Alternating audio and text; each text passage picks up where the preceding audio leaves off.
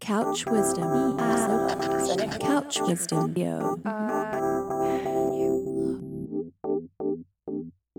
Hey, this is Todd Burns from Red Bull Music Academy. Welcome to Couch Wisdom, our regular podcast presenting the best of RBMA's lecture archive.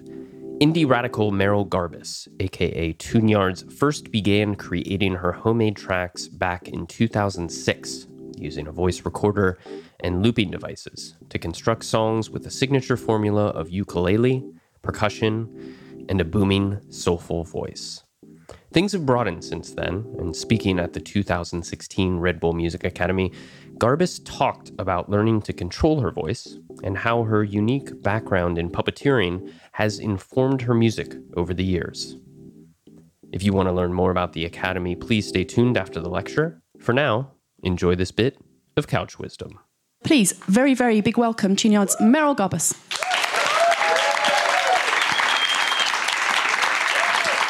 Thank you. So I believe you've been locked away for the last 10 days or so. Is that working on a new record? Mm-hmm. Locked. Yep. What sort of phase are you in? Are you in a collecting phase or a writing phase or a recording phase? We do it all right now at the same time. We started spending money on equipment of our own so that we didn't have to be in a recording studio all the time and pay for that time. I get really nervous about money and always have. In fact, this is really incredible to be here because I used to live here and I had no money when I lived here. And it's really weird to be here and have money like literally to go to the dépanneur and buy like groceries instead of like a grocery. But that is all to say that I find something that's hard about being in a recording studio is that I know what I need to get done there usually, or I know that I need to get a lot done, and I'm watching the minutes tick down, and I find that that's not conducive to creativity. So Nate, my partner, and I, we started investing in, we got an Apollo converter, we have a UA preamp, we have our little rack, and we brought that rack to a cottage by the ocean in California, and and that's where I find my inspiration, by the sea. It felt really luxurious, but that's what we did. I got to, I would wake up in the morning and do what is now my practice of Qigong meditation, and I got to do that outside. I live in Oakland, California, so usually there are many floors and much concrete beneath me, but it was like grass underneath my feet, and take audio samples of the ocean and realize a lot about white noise. And we had a Prophet 6 synthesizer with us, so it would be like just looking out at the ocean, making oceanic type white noise as we were listening to it was just crazy. So that's what we did. And also we composed songs and wrote lyrics and all of those things. But I'm finding that a lot of it feels better to me if it's not like, okay, I'm about to make an album. I'm going to start by finding things and then whittle them down into songs, and then the songs get mixed down and then become a record. If I'm just making music all the time and hearing Pauline Oliveros just now is so inspiring, listening to what I'm producing, and then listening around and listening, just these, just endlessly listening and creating in a way that feels not hurried and hopefully sustainable, I mean, it seems like over your records, some instruments have kind of come in and out of your sound. At the beginning it was just you, loop pedal and a ukulele, and then you kind of added bass guitar and various other things. Are there certain instruments that are kind of back in the mix or out of the mix in the music you're making at the moment? Yeah. The ukulele got old, I guess, in a way, or it got confining. But the first Tune-Yards record was it wasn't Looping Pedal, it was Audacity, that freeware. It was like pre-GarageBand, because I'm old. But it was looping that way. So it was looping in a real, like, almost Word document cut and paste way. And it was interesting then using looping pedals as a way to create music, write music, but then also to recreate what I was recording that way live.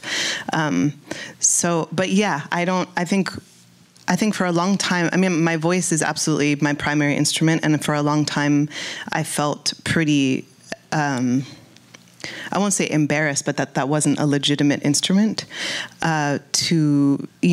compared with, I don't know, studying drums or any other, or guitar or piano or any, I didn't feel like I had a fluency or I had an ability to be a legitimate musician based on the fact that I had been singing my whole life. But that's kind of what comes through. So ukulele was a way, I think that was one of the first instruments that really drew songs out of me, that really felt like the songs could come through. But I think it was less about the ukulele and more about a framework for songs, if that makes sense.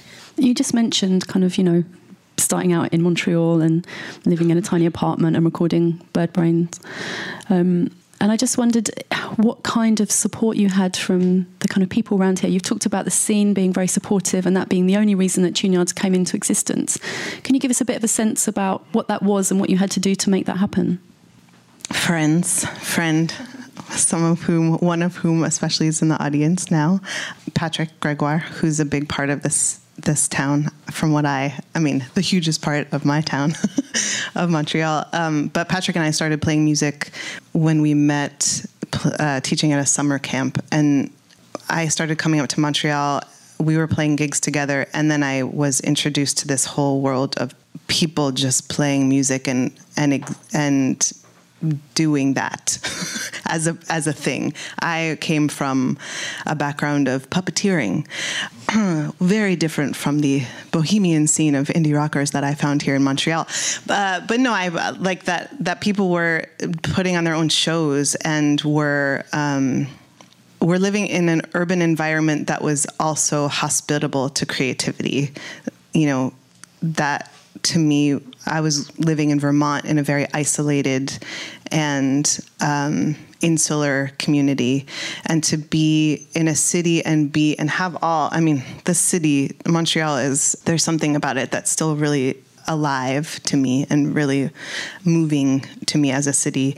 And I think that was very clear. And then I guess the support, you're here collaborating with each other. I was saying to Emma before that when you say the word collaboration to me, I instantaneously go like, because I love being by myself and creating music personally. I mean, there's something about that it's the reason why I started or continued to play music, was being alone with music and listening to records at my parents' house with these huge 70s style headphones as a kid and losing myself in music. I have a tendency to just want that. I want the numbing quality almost of music and losing myself.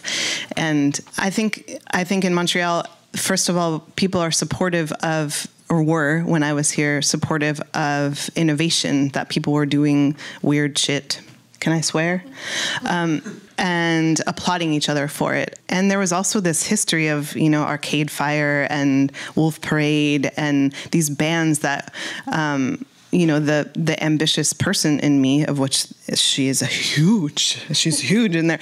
You don't see that ambitious, huge person, but she's in there. And that part of me, and I think that part of us when we had a band, was like, we can do this. We can make money on, playing music. We can make a living. We can tour the world. We can, it was like this, it was a dream, it's dreamy. I mean, come on, we're all sitting here. There was like a glorious buffet of the best food on earth in there. I got a cappuccino for free, this is living the friggin' dream. And I think but also living in a way that doesn't seem, it seemed, organic and sustainable. I didn't need a lot to be. I was so happy here, and I lived in a utility closet with a boiler, you know.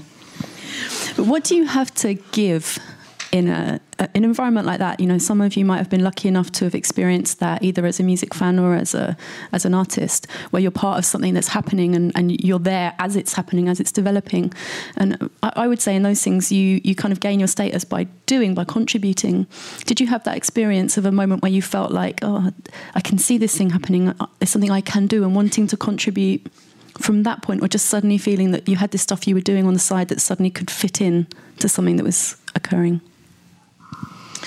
That's a good question. I mean, I think I felt that something happened with Tune Yards that specifically hit a cultural nerve, I guess, and it hit a nerve at a specific moment in music and music.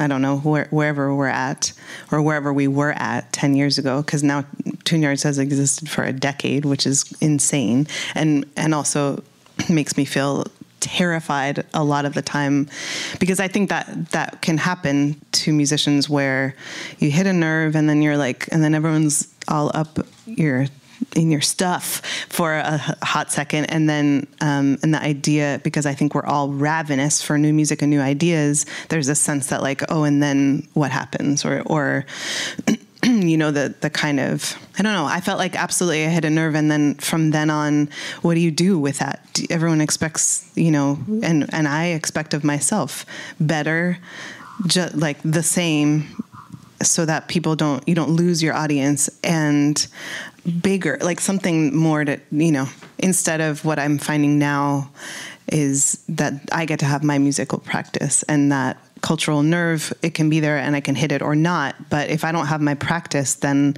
I'm kind of floating in this wind of other people's perception of me or other people's desires of me versus centering myself in my artist practice, which is totally new for me as a concept. So I'm interested in this idea of, like, particularly if you're kind of the sort of artist who has a very singular practice, how do you manage when more people get involved? You know, you started as one, you became two. Suddenly there's kind of a whole load of people involved in Tune Yards. How do you manage that? I don't, because then I hired a manager. That was a really good thing because I don't manage things well. But less on a practical level and more on a creative level. You know, suddenly there's different inputs. It's not just you in a room doing what you want. There are other people with ideas or suggestions or input, musical or other types of input. Yeah, I mean, I think right now, I mean, the first thing is that even though I say I love making music by myself, it was always very clear to me from a very early point that making music with other people is far more rewarding. And that was, you know, singing with other people. You know, I sang in choirs and a cappella groups from all of my youth. And that was where I had those moments of next level musical experience. So I think as much as I hate, you know, in the way that I'm pretty afraid when it comes down to it, I'm pretty afraid of other humans because let's be real, we're pretty crazy. We all have our own shit. And so meeting somebody else, you're instantaneously being exposed to their stuff. And especially in a musical context when we are at our most open, I believe, if we're doing it well or we're doing it honestly, that's a scary place to be. But I also believe in it so much that I'm willing to do that. And so now my primary collaborator is my husband, which is nice because we get along pretty well. And we have formed a real trust with each other and a real back and forth so that I feel like I'm putting out stuff and it feels safe to engage in this collaboration. And then we broaden it out from there. And so what has happened is that as Tune Yards has gone through these different albums and cycles, we'll start with the core of the two of us and then grow that out to, we took 2 saxophone players on the road, or last time we took 2 vocalists and a percussionist on the road. And that, when I guess I know that I have trouble answering questions. I hope I'm answering the question. But to answer the question, I think having the central core of what I know to be the honest part of the music, if that's there and I can keep that intact, I can sense really clearly when that's not there, when that person's not working, or I need to talk to them about groove, or I need to talk to them about, I know that you're feeling this on top of the beat, but like, I really need you to sit back into it. I've grown my confidence over these years to be able to really sense when it's not working and have the confidence and the wherewithal to communicate that. See, another thing you've been doing around collaboration is bringing together other female artists for the Claw radio show that you've been doing for RBMA Radio. How have you found kind of instigating other people's collaborations as opposed to your own? It's tough.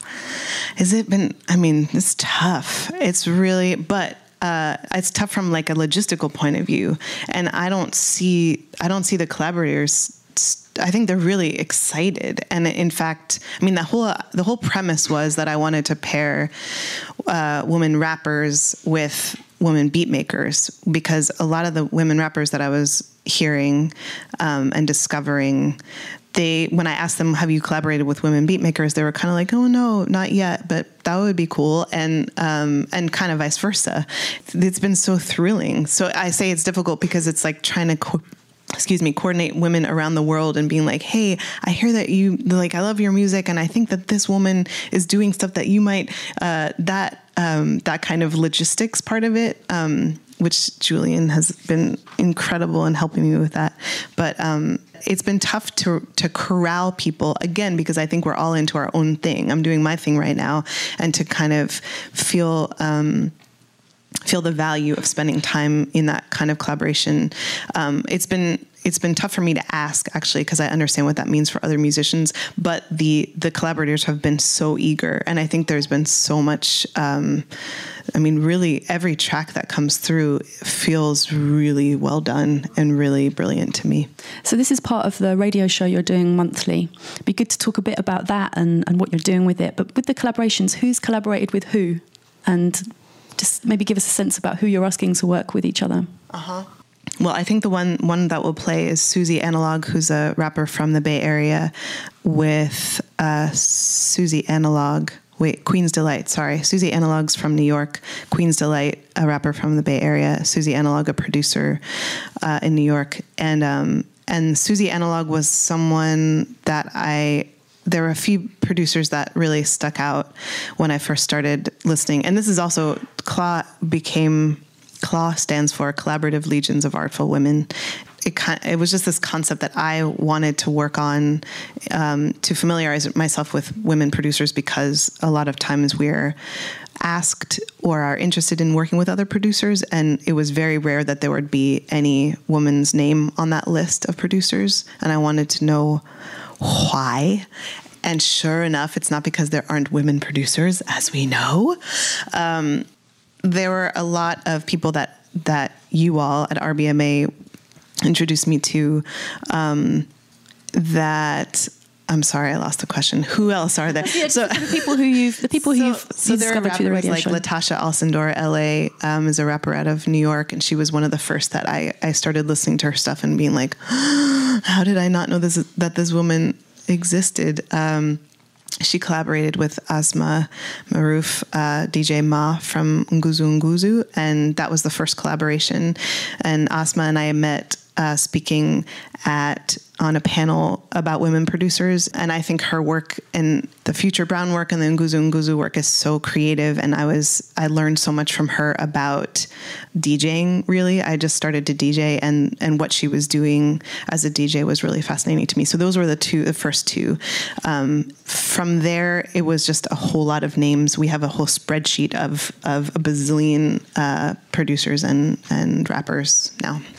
So is it important on the shows that you're celebrating women from across time and space? I mean, there are shows where you're playing music by, people, extremely influential women from the past, like Daphne Aram and then Kelela Records. Mm-hmm. You wanted to kind of dig deep in both directions. Yeah, mostly because I know so little, and there's so much that I wanted to know, and I think the difficult part is that how do you frame it, So I think we've done 2 women raps episodes. One was more MC Light, and I don't think we played Queen Latifah, but like the women rappers that I kind of grew up with and know. And then I wanted, one that was a bit more contemporary. So the episodes are, something I was also experimenting with was how to be a DJ. And so I was trying to mix and do the edits live, which is far more time consuming than just having a playlist of songs. However, I've learned a lot about it and learned a lot from mixing and from, there's so much to talk about, Emma. But before we kind of veer off into a whole other area, should we just wheel back a tiny bit and have a look at the video that was made for the collaboration? Please. This is Yanlog. Let's have a look at that, please. Hey there, at this point in the lecture, they played some music. Unfortunately, due to copyright reasons, we can't play that here. Yeah, I'm bummed too. Anyway, enough from me. Let's go back to Couch Wisdom. The tagline of the show is that it's music by women and women-identifying producers. Why was it important to open it up like that? Just because it's all about inclusion and people... it's, I think a lot of times I remember posting something, it was just a quote from, I think one of the Raincoats members. And it was like, this music could only be made by a woman. And there was a lot of feedback that I got, not a lot, but there was a whole discussion that came up on the Facebook feed that was like, why does it always have to be, male versus female? And I thought, no, it's not, it's who's not being heard. And so that's what, we need to just be hearing people who are not heard, whose voices we don't tend to hear, and it's never about being exclusionary. It's about being inclusive and like Pauline was talking about, listening, and then listening with wider ears and bigger ears, and listening some more. So I think there's a strong community of musicians that come together in different. How do I be articulate about this? For instance, queer DJ collectives, I think, are making some of the most innovative music that I'm hearing right now. And what I think is that there are these spaces for people to feel safe in who they are and how they identify. And I just, I think from now on, that's what needs to happen. We just need to be more inclusive.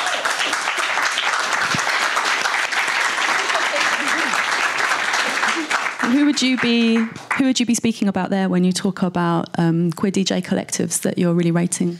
I don't know how you say KUNQ.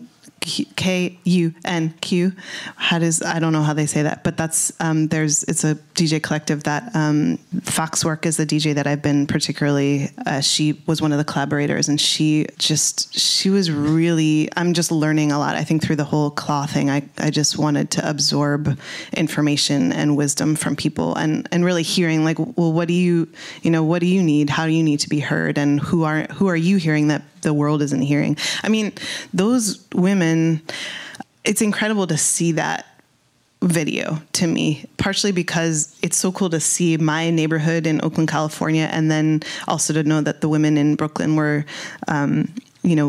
had their community being part of the video, and to hear Queen's Delight say your power, your high power, and speaking to women.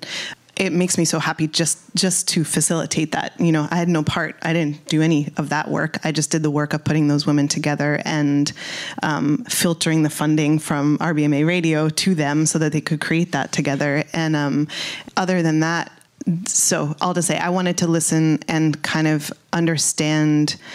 For instance, Foxwork was like, hey, I have all these female identifying artists, women who I'm working with, who I'm connected with. And I was like, really? Because that's what I'm really interested in right now. So it's all this information being shared. And what I also wanted to do with Claw is collaboration, collaborative legions of artful women. Artful because I think at first it was artistic women, and I was like, that sounds really lame. But artful is like, a little tricky, like having to navigate.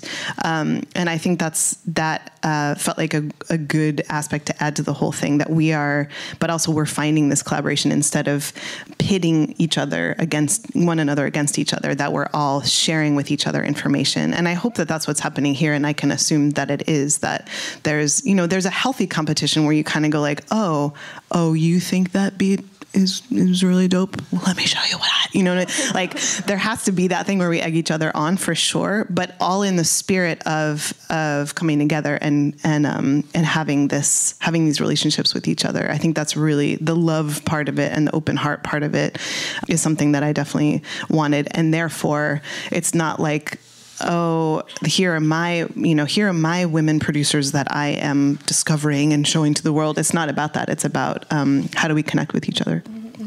So it's really great to hear about the kind of platforming you're doing for other people and like the stuff that you're really enthusiastic about. But I'd like to bring it back to you for a minute, if I may, and to talk about your voice and to talk about how you get such a lot of dynamic range and tonal range in a voice, from very, very big and quite angry to extremely soft, and how hard you have to work to get a voice to do that kind of thing. So hard.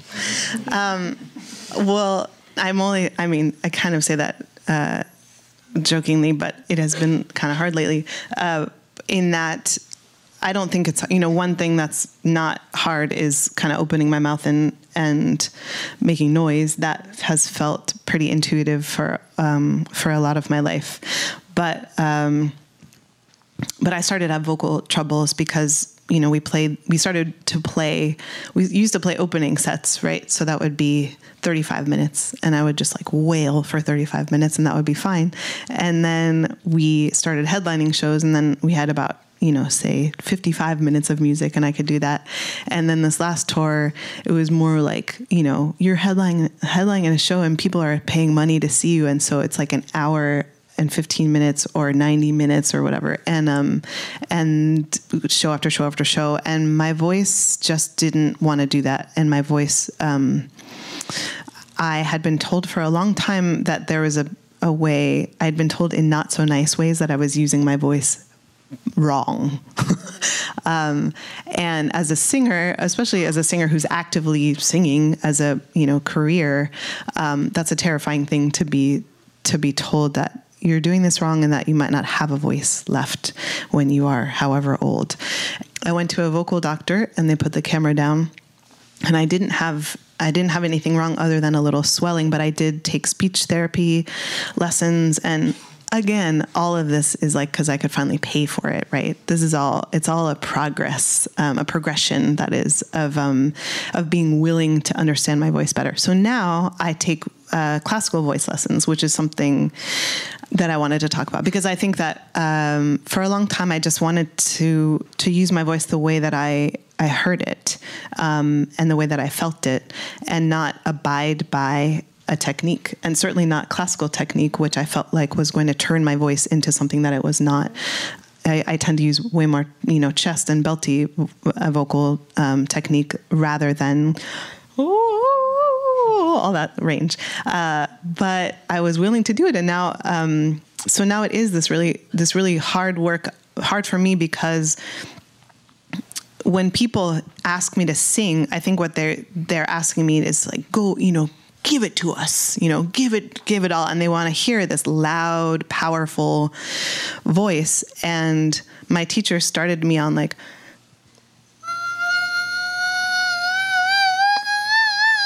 like that voice. So it's like shrinking my voice down to the pinhole of it, and so that's been really hard to trust that process. And I feel grateful to have the patience now to know how to practice, actually, which I haven't for most of my life. Can you just tell us what is wrong? What is wrong singing if you're using your voice? I mean, obviously, there's lots to be said about doing things wrong. It's often the best way to do things.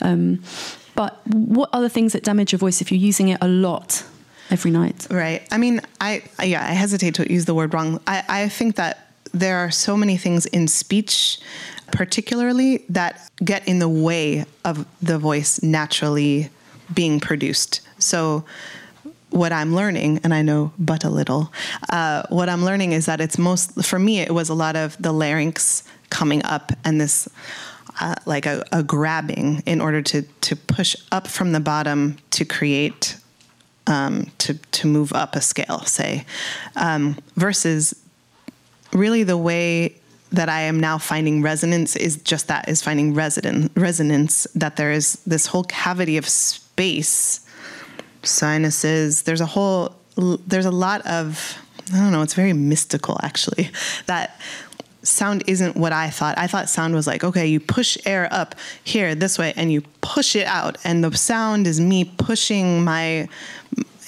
air through my vocal cords and pushing it out to you, but really that's not how we are hearing anyway. And so I'm trying to wrap my brain around I think what a more sustainable way to create, to sing, is to get out of the way of the voice, to just get out of the way. So that's all of my jaw tension and the tension in my neck and the back of the neck, and then also all the tension in your body. I'm going to stand up. Is that okay? Like lately I sing like this, where my teacher is like, okay, you have to just like circle your hips. And if you try it, everyone should stand up right now. I'm serious. Try it. So if you're just standing and just breathe, and like put your hand on your belly button, and make sure that when you inhale, that you breathe into your hand and your stomach's expanding, and then when you exhale, your stomach goes in towards your rib, towards your spine. And then if you just gently, like as if your hips are going around a clock face. And if you're really, you can pretty much zone out on it, but it's like all these little muscles get released around your hips, and the sense that your diaphragm has this room to expand and then contract, and you're not resisting in any part of it, and then you can go the other direction. It's relaxing, right? Yeah, okay, you can sit now. So that's the kind of stuff that I'm doing that feels like slow. It feels so slow, and really like this fine, like, do you ever, I don't know, how many of you are sitting at computers making music most of the time? Yeah. That's, I think, really hard, because you have the headphones, or you have speakers, you have a certain sense, but to have a sense of internalizing rhythm, especially of how people are going to dance to your music, of how people are going to absorb your music in their bodies. Yeah, I think we need new innovative workstations, where you're kind of, at the very least, standing, which I know that they have, but like that you're just more ready somehow physically. It would be nice to hear something, including your voice, although now it feels like you're, well, maybe we should just play a little bit of Real Thing, even if it's from a vocal period, which is now... Oh yeah, slightly wrong. Slightly in the past. It's wrong. Let's hear you singing a little bit wrong, just a little taster, so we're remembering.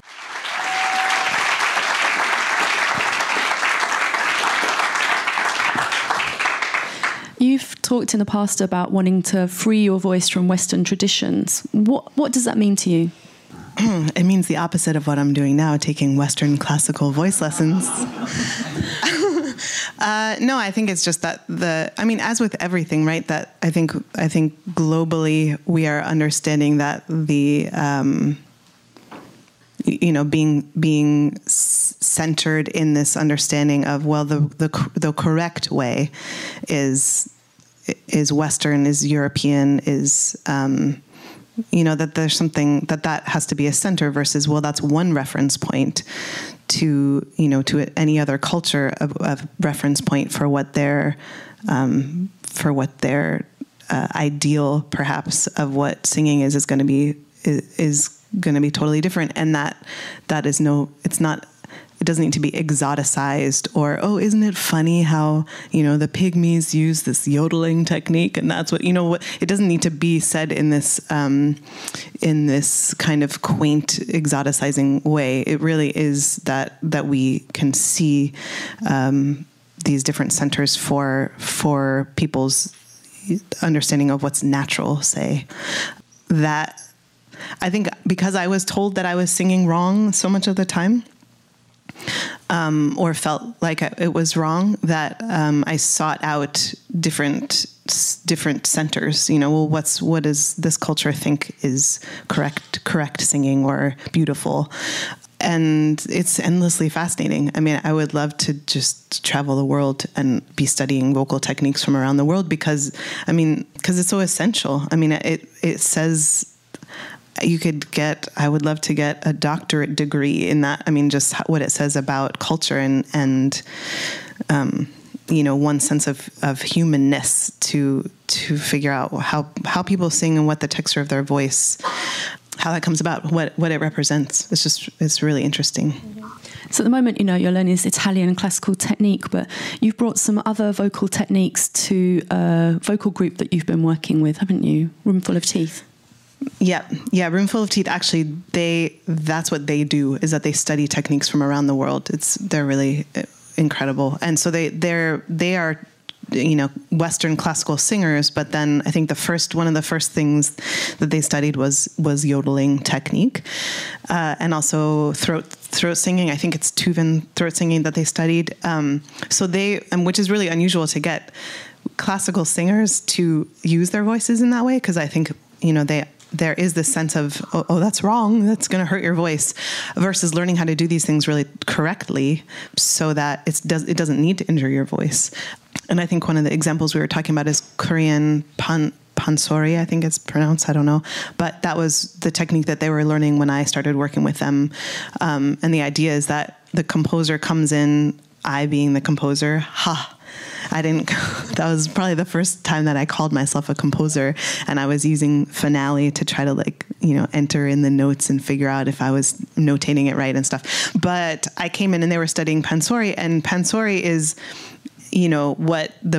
at least what I heard first about it was it's this technique where the masters of it study and they make this sound until their voice literally bleeds, they're bleeding out of their vocal cords. And I was like, what, and that's was kind of felt like the mythology around that style of singing. So how do you make your vocal cords bleed? Well, I mean, it's all just tissue right? I don't know. I've never done it before. Thank God. I think the spiritual idea around it was I think this is what I remember, probably incorrectly, but shouting into a waterfall, I think it was, that's something so loud that and can you imagine the physical experience of making so much noise for so long that the tissue, that there's blood. I'm sorry, this is kind of a dark subject matter. And I know so little about this style of music, so understand that. You sent me a clip of a kind of master of this singing technique, and that doesn't square with what I saw from this singer, who is this incredibly composed singer using her voice in this. I mean, we should see, we've got a little clip of it, we should have a look at it, and then you can tell us a bit more about the composition you made afterwards. That's the kind of last minute or so of a 10-minute performance. What do you get from her, what she's doing with her voice? I mean, I realize how ignorant I am about that style of music. I mean, what I'm remembering also now is that the relationship between the drum and the singer, that's probably such an enormous part of that. But, if you see an Italian opera singer come, and you imagine a certain style of singing that people revere as beautiful singing, and that I hear in that much more guttural or belt or chest or whatever you want to call that. It sounds different and it feels different when different cultures go to see beautiful. I mean, just as we in our whatever, all of our cultures that are represented here, what do we expect to hear from singers, and what is considered beautiful? What I consider beautiful is often considered very ugly to some people, and it's been interesting singing and through the years and hearing people say, you know, she sounds like, oh, I thought it was a man, or, you know, what people identify with what beautiful singing is, or what a woman's voice is supposed to sound like, or, yeah, what we attach to voice. Can we just go back to this composition a tiny minute? So you were given kind of almost ingredients, source material, and then you created a piece for them based on the styles of these. Yeah. That styles? They said, you know, so what we've covered so far is yodeling, throat singing, pansori, I'm forgetting now, and broad kind of Broadway belting, which is interesting to really get a lesson about, you know, from classical voice students on how to healthily do a belt style. So they asked me to use those techniques in a composition for them. Okay, should we quick listen to it? Sure. Thanks. I want to ask you about beats. Yeah. And I was just going to say, can we talk about rhythm? We're there.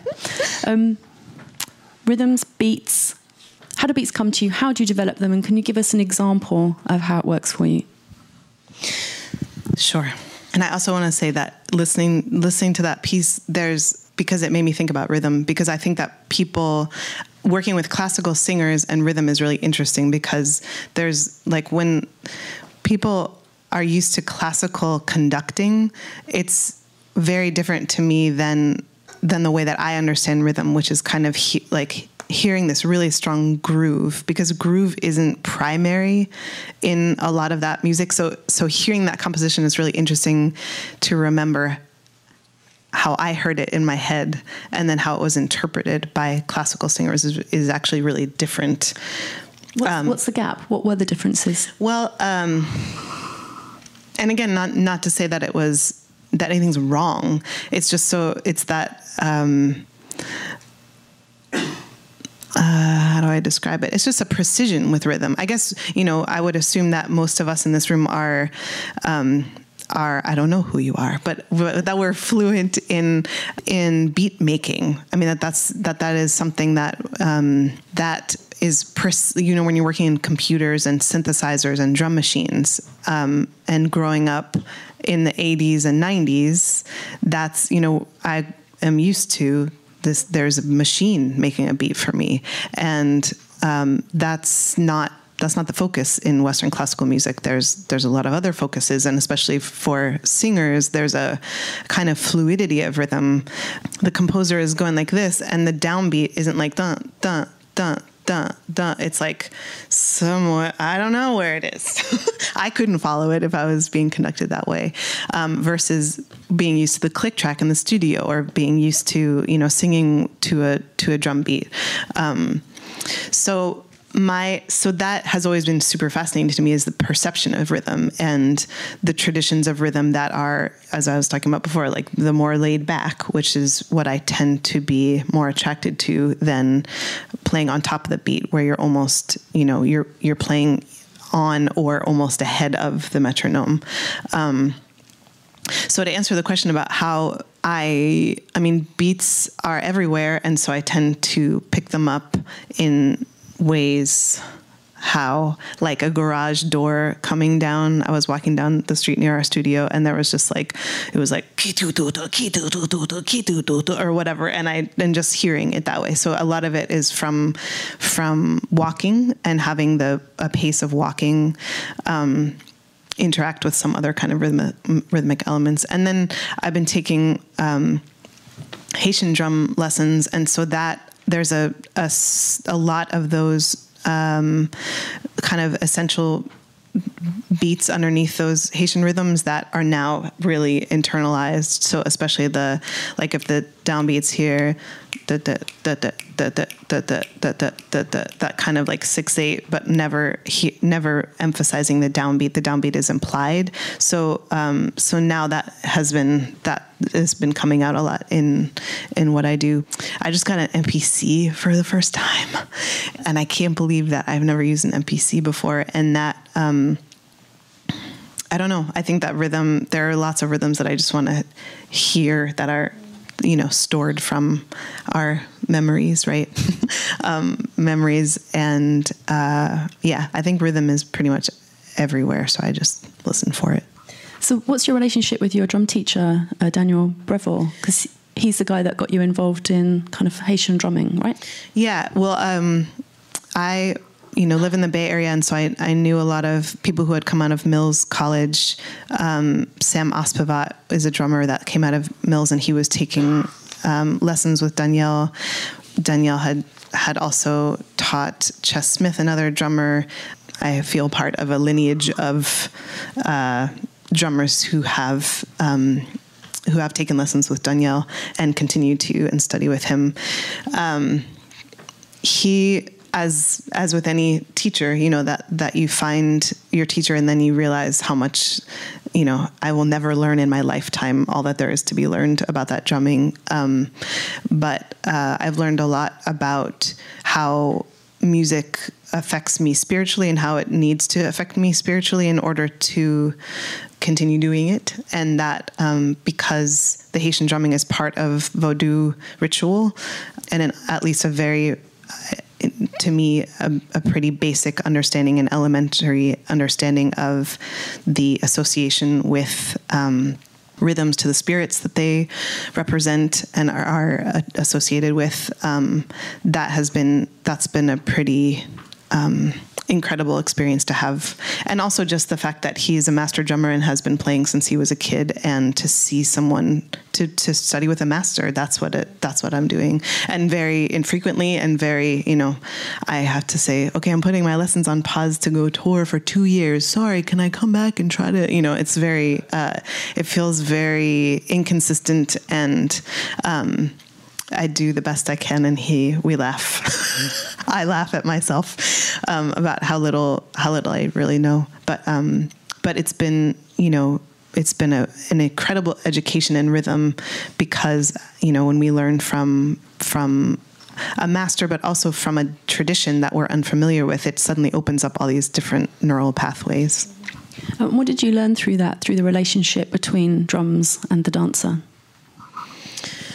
It's been really cool. I dance in a Haitian class, usually on Sundays, and then drum for the same class. And that was a real education for me about, that you really need one to know the other, truly. I guess the same way that, if you're a DJ, that you need to know what a room wants, or like what, listening to a room and listening to the rhythm of an evening, listening to what people's bodies are wanting to do, listening to what works and what doesn't work. But in Haitian Vodou, there's this, intricately connected, the dancer and the drummer. And just as an example, there's a thing called a cassé, a break in the rhythm where the dancer, the beat goes haywire for a second, and all of a sudden it like rips open this, to me, it's like ripping open this huge possibility in rhythm. And the drummer has to read the dancer has to read the drummer, whatever is going on. And I, again, know so little about how that gets communicated. But, it's all the dances have different variations that the drums either guide or are guided by the dancers.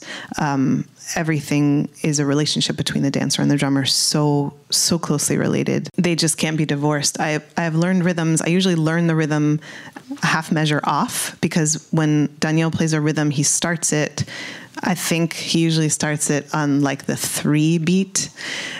So I hear it as the 1. And so I'll learn a beat backwards, basically, and then have to translate it in my mind to know where the pulse is. But if I've done the dance, I know where the pulse is, because I know how I've needed to dance to it. So how do you think this relationship between kind of drums, music, and dancing translates into your music, and the kind of need to see what's happening, how people are responding to it, and to feed that back into the music? I've been wanting to do it maybe the old way of doing it, which is to put music in front of people before it's put on record and given to people, because that's the only way. If you put it in front of people and you see how their bodies respond to it, or how they in general respond to it, and then in a kind of improvisatory way, which is possible with looping pedals, listen to what the room is wanting and then go do that. That didn't happen, I think, on our last record, because it was made, it was kind of made cerebrally, honestly. So it was made before it got put in front of people, and that was kind of difficult. And I think all the other Tune-Yards music before that, I've generally been able to put it in front of people, see how people respond, and then use that to inform the recordings. So I don't know. I think I struggle with that. And I think, for those of us who spend a lot of time, again, in front of computers or creating music, like unless you're doing something where that's why DJing, I think, is so great, because you're actively being, you're in the hot seat when you're a DJ. You need to make the room move, that's your job, or you disappoint. And to have that kind of instantaneous response is really useful, perhaps mandatory. So if you think about music like footwork that's developed in conjunction with dancers and with dancers in mind, can you maybe imagine yourself testing out some of the new music down the dance studio? Sure. Thanks for the idea. One quick thing I wanted to ask you was about the kind of practicalities of singing and drumming, and maybe also playing keyboards at the same time, something that you do live, and I guess when you're making music as well sometimes. Does your voice have to become another limb? Does it have to become autonomic in the way that limbs do when you're drumming? What happens? I'm trying to think of, I think it's, again, getting out of the way of the voice. And I think it actually really helps me. I think something that I don't appreciate about music performance is I don't appreciate when people seem to be emotionally involved in the music. Or at least I don't. This is hard to describe. It's not that I'm not emotionally connected, but it's very practical when I'm performing because of that, because usually I have a floor tom here, a snare here, and I'm singing, and I have looping pedals. So every limb of my body is involved. And I have to be getting out of the way of my voice and relaxing my voice and thinking about breathing. And that's where my focus is. And then letting the music kind of emote for itself, that trusting that the emotion was there in the composition of the music, that I don't need to give it I don't need to go, I'm a real thing. Even that, it's like, it feels like everything's just super tight. But I think that's what we're used to in a lot of performance is seeing people get, be into it or whatever. And I find that it was so, again, interesting to hear Pauline talk about that. But then if you're so invested in your own story of yourself and what the music means and everything, you can't be listening, because it's like you're living in a different time zone. You're living in the past of when you created it versus what's happening now. And I think that's, that was a long way to answer that question. It wasn't answering the question at all, again. Well, fortunately, it did answer the question, but also we have like a little master drummer type person who has some thoughts on this. So can we have the Levon Helm clip, please? Wow. That was super informative. I definitely, that's true, that I do memorize which words are supposed to hit. I know certain, you got to match them up. So you concur? Yes. Thank you, Levon. So a couple more things from me before we kind of pass it out to you guys. I just wanted to ask you about your kind of favourite drums, and also your favourite drum machines, the kind of things you're working with at the moment.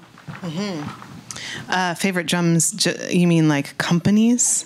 No, more like, I don't know, like particular instruments that you have that you've always carried with you, or new drums you've got, or, Yeah, I always love a super dead floor tom. It's kind of key. And that's mostly because with looping live drums, the drums really need to be not so resonant so that you don't get feedback and you don't get rings, tones ringing that you don't want there. But lately we've been using the Tempest a lot, the Tempest drum machine, Dave Smith. And that is because it's an analog drum machine and has sounds that you can really get in and mess with, oscillators and filtering, and be very specific about the sounds. And we just got a TR8 so that we have a super standard 808 and 909 sound, which that was something I learned from working with other producers, is just you kind of need an 808 or 909 kick sound a lot of the time. At least I'm finding that I do, in order to emulate some, maybe emulate's the wrong word. In order to get power from a kick drum, it's really useful to have those at least in the mix. So we got that as kind of, a very easily programmable drum machine. Drum machines are pretty new for me, but that's what we've been working with lately. And kind of iPad apps? Yep. Yeah, I'd use Funkbox a lot of the time. Anyone use that? Yeah, it's really fun. Funkbox was like one of the first apps where I got into, on the road, on the touring road, just being able to make beats that way. And iPad GarageBand, like that. I mean, I was super ashamed to be like, really, like, this is what I'm using to write music. And I don't know why I was ashamed. I think it's way more, you get indie cred from writing on a tape recorder from 1982 in, battery powered in your knapsack and whatever. But it was the iPad and being able to on a plane have my headpiece for my phone and be recording onto GarageBand on an airplane some vocal idea that I had, and then getting the screaming baby in the background, and having all of that just be part of the composition is really wild. So yeah, I mean, I think all of these things, especially the things that if I'm going to spend money on an iPad, I'm going to use the, free or $7.99, whatever application to do what I can with it. It is, as we all know, really incredible what we can do with our phones and things. Mm-hmm. Are there any kind of nostalgic instruments or pieces of kit you have that you've brought with you all the way through? Sure. Yeah. The first album, Tune-Yar's album, Bird Brains, was made on this little voice recorder, handheld voice recorder. So I have that still. And I think it's a little messed up over the years. It has a kind of really super crazy shrill high end now that I don't think it used to. Maybe it did used to, and maybe I've just become more perceptive. But yeah, I think the sense of super compressed sound in any way, coming in super compressed, and definitely these quote unquote lo-fi machines or elements where you get for instance, in listening to Pauline's tape work, there's that ever-present hiss of tape that I just am really attached to those, the kind of ambient, the deeper listening sounds, the other layers that are there. And I'm finding that with the MPC too, that it has this natural color to it that you can sample something and then being processed through the MPC and out through whatever outboard gear we were using. The sounds have their own world, and that is far more interesting to me. I think in this day and age too, that it's to find original sounds, to find sounds that are actually I don't think I've heard that before. You really need to layer or process organic matter, I think, organic source material. So I'm hearing a lot of producers talk about that, especially with voice, processing voice and creating, in the studio. I produced this album for Tao and the Get Down, Stay Down, and in that I was working with Bo Sorensen, an really amazing engineer, and we were talking about like how many layers do you need to create like an innovative hand clap sound, you know? And at this point it's maybe how like many 10. I think 10, but probably, well, not 10. We probably used 6 or something, but you know, how many layers do you need to stack before you're like, oh my God, that's the best hand clap I've ever heard, man. You know? Because at this point it's fine. Like a lot of these sounds are nostalgic. Like the 808 and 909 sounds are like, oh yeah, I know what that, yep, there it is. Or you associate these drum machines with very specific hip hop albums, or very, you know where these things come from. So source material is all around us. And I think, I don't use Ableton. I would love to learn it. And I feel like I'm one of the few people who don't use Ableton, but there's this ability now to just go like, okay, bam, bam, bam, bam, bam. I've got this stack of things that together, if I know what frequencies are not going to cancel each other out, if I know how to make the layer cake just right, it can really add up to this amazing new palette. It's all about the palettes. Mm-hmm. So I think we can all agree we've really enjoyed listening to you. So thank you very much. Thanks so much. Thank you, guys.